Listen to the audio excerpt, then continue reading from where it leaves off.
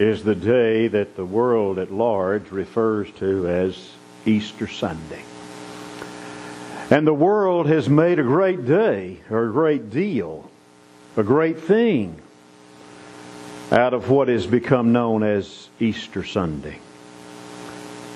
And yet I think all of us must admit that over the last 50 to 60 years, it's changed a great deal. Because Easter Sunday is no longer the great fashion show that it used to be in years past. Usually at this time of year, a half century or more ago, the hat shops did a booming business. How many of you remember when there were shops that sold ladies' hats and nothing but ladies' hats? I can remember as a small boy spending some long, tiring, boring hours at the Gene Hart hat shop in Marshall, Texas.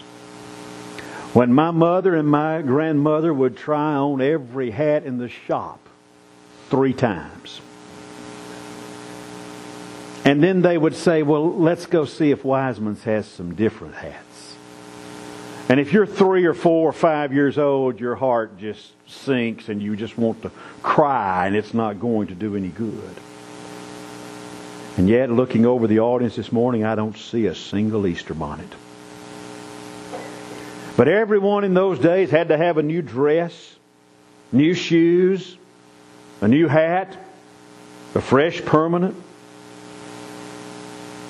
Little boys had to have their little suits with their suspenders and their little bow ties, and you could see them sit there through church and do this because the collar on the little suit was chafing. Little girls had their new dresses, their new purse, their Easter bonnet. Most times wives begged their husbands, honey, would you at least polish your shoes this week? The sermon would always focus on the risen Christ, and the crowd would be larger than usual. It really didn't matter what the sermon was about because most folks weren't listening anyway. They were focused on what somebody else was wearing. Did you see that hat that Sister So-and-so? That's the most hideous thing I ever saw in my life. I can't believe that Sister So-and-so got out wearing that dress today. Did you see the Smith's little boy? He looked so cute, but did you see just how much Vaseline hair oil was in that little boy's hair? It was just dripping off. That's what people were focused on. Nobody heard the sermon. You see, most folks were focused on what other folks were wearing. But if you actually look at God's Word and you actually read the New Testament, we're not commanded to make a big deal of Easter Sunday. We're told to commemorate the Lord's death with the memorial feast we observed just a few moments ago. And in observing that feast, on the front of that table it says, "This do in remembrance of me." Those are the words of Jesus. And in observing that memorial feast, we show forth His death until He comes. He told us we would do that. So this morning I'm not going to focus on the resurrection of Jesus. But I want us to think about one of the incidents that happened around the cross the day that Jesus died. I want us to think about Calvary. I want us to think about the love that was shown to us at Calvary. And I want us to focus this morning on the supremacy of love. Go back with me by an eye of faith. It's Friday afternoon in Jerusalem. It's a fateful day. It's a day that's designed to change the world. If you had been there, if I had been there, no doubt we would have been brought under the spell of all the excitement taking place, because it was actually almost a carnival-like atmosphere. 3 prisoners were on their way to pay the death penalty. One of them was a young prophet from Nazareth. The other 2 were revolutionists. And with a natural love for the gruesome, The crowd that was gathered there was hideously eager for the show. An eagerness brought about because these three condemned men were all well known.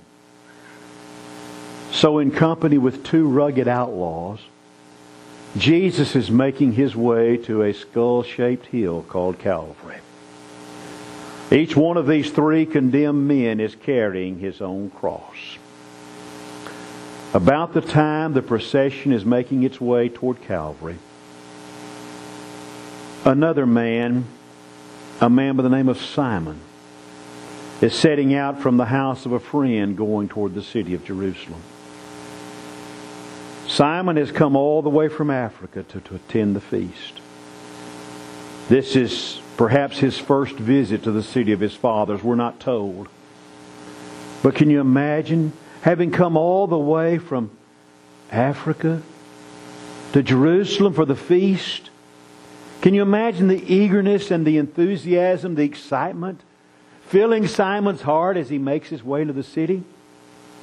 And because of the crowds that are there for the feast, he has spent the night with a friend out in the country and making his way back to the busy streets of the city. The sights of the city are something that are thrilling to this man that has come from Cyrene. But as he reaches the city gates, he encounters a crowd of people going in the opposite direction. Well, guess what? How many of you have ever chased a fire truck or an ambulance to see what it was going to? Come on. How many of you? Nobody? Yeah, right. Nobody. Well, Simon, like folks chase fire trucks, he sees the crowd and it excites his curiosity. He's a man with a family, but down deep inside he's little more than a big overgrown boy. And he's got a thoroughly human, childlike curiosity. So he's asked somebody, he said, "What's going on? What's happening?" Somebody says, "We're going to Calvary. We're going to execute 3 prisoners." Well, that piques his curiosity even more because guess what? Simon's never been present for an execution. And this is his big chance. At least he'll get to see the men that are doomed to die. So he elbows his way through the crowd trying to get a ringside seat. I want you to visualize this. I want you to use your sanctified imagination. I want you to use an eye of faith. And I want you to see the procession of those 3 doomed men, those 2 revolutionaries and the prophet from Nazareth making their way to Calvary's hill. Each one of them carrying his own cross. And Simon's watching them and they're so close he can almost reach out his hand and touch them. And the 2 in front, the 2 revolutionaries, they march steadily forward, bearing that cross. They're sinewy. They're lithe. They're strong as steel. Their faces are tanned. They're bold. They're hard. They exchange insult for insult. The crowd insults them and they insult them right back. Insult for insult they exchange with the crowd on their way to Calvary. They fought like men. And they're determined they're going to die like men. But the prophet from Nazareth is different. His face is not hard.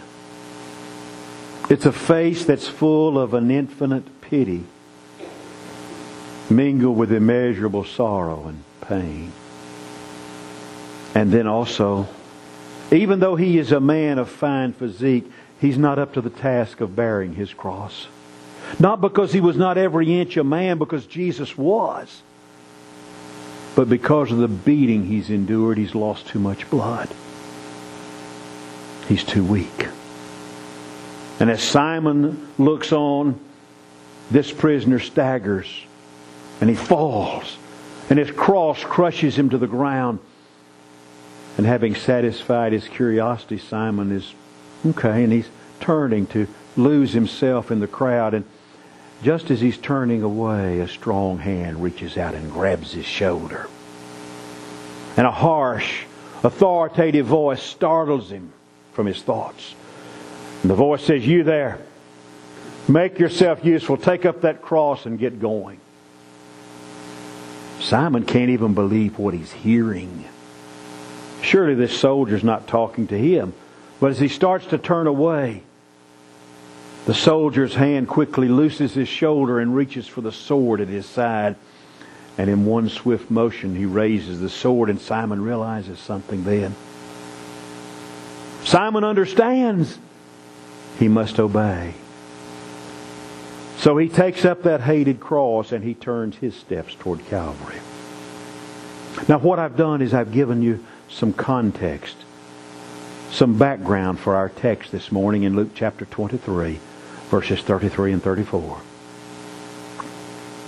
And when they were come to the place which is called Calvary, there they crucified him, and the malefactors, one on the right hand and the other on the left. And then said Jesus, Father, forgive them, for they know not what they do. That passage right there shows us the supremacy of the love of Jesus Christ. In the death of Jesus Christ for the sins of the world, we see love to its endless limit. That's what the golden text of the Bible says in John chapter 3, verse 16. God so loved the world, He gave His only begotten Son, that whosoever believeth in Him should not perish, but have everlasting life. What's love? Like so many things, it's hard to define. It's hard to explain. In 1 Corinthians chapter 13, the Apostle Paul has a great deal to say about love. He tells us love suffers long. And he tells us that love is kind. And that love is not envious. He also says that love is not puffed up and does not behave itself in an unseemly manner. And he tells us some other things. He tells us love doesn't keep score. That love is not easily provoked. And that love doesn't rejoice in unrighteousness. Love rejoices in truth. Love has the ingredients of patience, kindness, generosity, humility, courtesy, unselfishness, a good temper, and sincerity. Jesus Christ is the essence of all of these things and more. His death on the cross, my friends, that is the greatest expression of love the world has ever known. And as Jesus hung there and as He died, Jesus did not talk about love that day in platitudes. What Jesus did was illustrate love in a very eloquent way. You see, the love of Jesus is so deep it can't be fathomed. It's so broad it can't be measured. It's so meaningful it can't be described. And it's so intense that it cannot be supplemented. The death of Jesus Christ on the cross on Calvary's Hill reveals God to the world. God has revealed Himself to mankind in many ways. God has revealed Himself through nature, and God has revealed Himself through His Word. And He did this finally and supremely through the death of His Son on Calvary. Through this demonstration of love, God crushed the serpent's head. God sullied forever the power of Satan. He gave victory over death and hell to everyone who would obey His will. You see what the love of Christ does. The love of Christ actually reveals for us what sin really is. Over the years, a lot of folks have tried to picture the blackness and the bitterness and the horrible nature of sin, but no one's ever really succeeded. But the death of Jesus reveals sin in all of its sinfulness. Because there on that cross on Calvary's Hill, the innocent died for the guilty. Love suffered the deepest agony so sin could be vanquished. As Isaiah says in Isaiah 53, He was wounded for our transgression. Jesus was bruised, He was battered, He was beaten, and He was stabbed. He was gripped by the agonies of death. Clammy sweat stood on His brow. His tongue cleaved to the roof of His mouth. He writhed in agony and revealed for us the agony of sin. But guess what? If the death of Jesus reveals sin for what it is, it does something even better than that. It reveals God's plan of salvation. God gave His Son as a ransom for the sins of the world. People yet unborn were aimlessly wandering and hopelessly doomed. The world was without God, without Christ, and without hope. And Jesus bore our grief. He bore my grief and your grief. He bore my sorrow, He bore your sorrows. On Jesus Christ was laid that day the iniquity of every one of us, you and me. And didn't Jesus Himself say, the Son of Man is come to seek and to save that which was lost? When you look back to that cross, what you see is love suffering. The suffering of Jesus on that cross was intense. It was agonizing. It was fearful. And while He suffered, what did the crowds around Him do? They reviled Him. They made fun of Him. They mocked Him. His disciples and His friends, they left Him. They forsook Him. And yet, from the lips of Jesus, you don't hear a word. Not a word of murmur, not a word of complaint. Jesus became a man.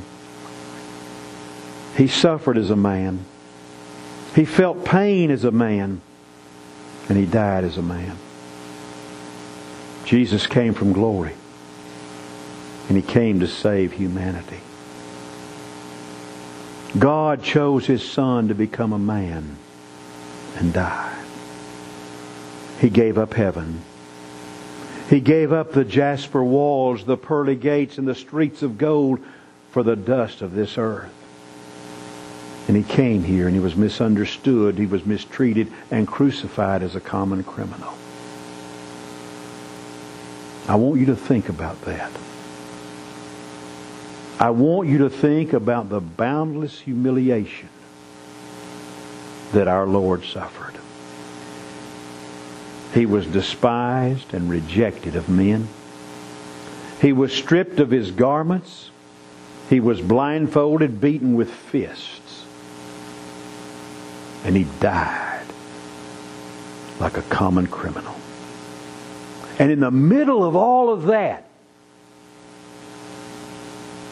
He said, Father, forgive them. They know not what they do. Would we have responded that way? Would we have had the love in our heart and the strength of character to say, Father, forgive them, they don't know what they do? Or would we have said, you guys better hope I don't get down from here. If I ever get down from here, I'm going to get even with you, and it's going to be, if it's the last thing I do, I'm going to get even with you. But Jesus didn't do that. Jesus says, Father, forgive them. His royal robes were exchanged for a shroud. The only crown He had was a crown of thorns, and His kingdom shrank to the narrowness of a grave. And His only throne was a rough-hewn wooden cross. His only scepter was a weed. And all of that, let's bring it down where we live. All of that was for my sin. All of that was for your sin. But guess what? The love of Jesus lifts us up. Because Jesus Himself said, and I, if I be lifted up from the earth, I will draw all men unto myself. There's power in the lift of Jesus. And that power fills the darkest night with stars of hope. Because the loving arms of Jesus Christ reach out to all the lost of every nation, everywhere, of all races, of all times. So if instead of our going down to eternal ruin and perishing, God lifts us up. God lifts us up from the mire, the muck of sin. We sing the song, "Love lifted me," and so it does. God's love lifts us up because God's love is an appeal to our hearts. We feel it tug, we feel it pull at our heartstrings because it's something that's alive and vibrant. God's love reaches down into the mire of sin. And the gospel of Jesus Christ is powerful enough to save the worst of men and women who've ever walked the face of this earth. I read of a man one time who was a drunkard. He was actually on his way to prison because he'd been selling and making and selling what they called wildcat liquor. There was a gospel meeting going on. It had been going on for about a week, and he attended the very last night. His wife and children had been there for every service. He learned of God's goodness. He learned of God's love. He obeyed the Lord and was baptized. He went to prison. He served his sentence. And he remained faithful to the Lord. And later, he served the church in his community as an elder and as an example to other people because of the love of Jesus Christ. The love of Christ, the gospel of Christ, can work wonders. Write this down. It's on the final exam. Love is the most powerful thing in the world. The gospel of Christ is saturated with it. It is permeated with it through and through. It lifts us out of sin and despair. It brings the prodigal home to remember the goodness and love of the Father that's one time been rejected.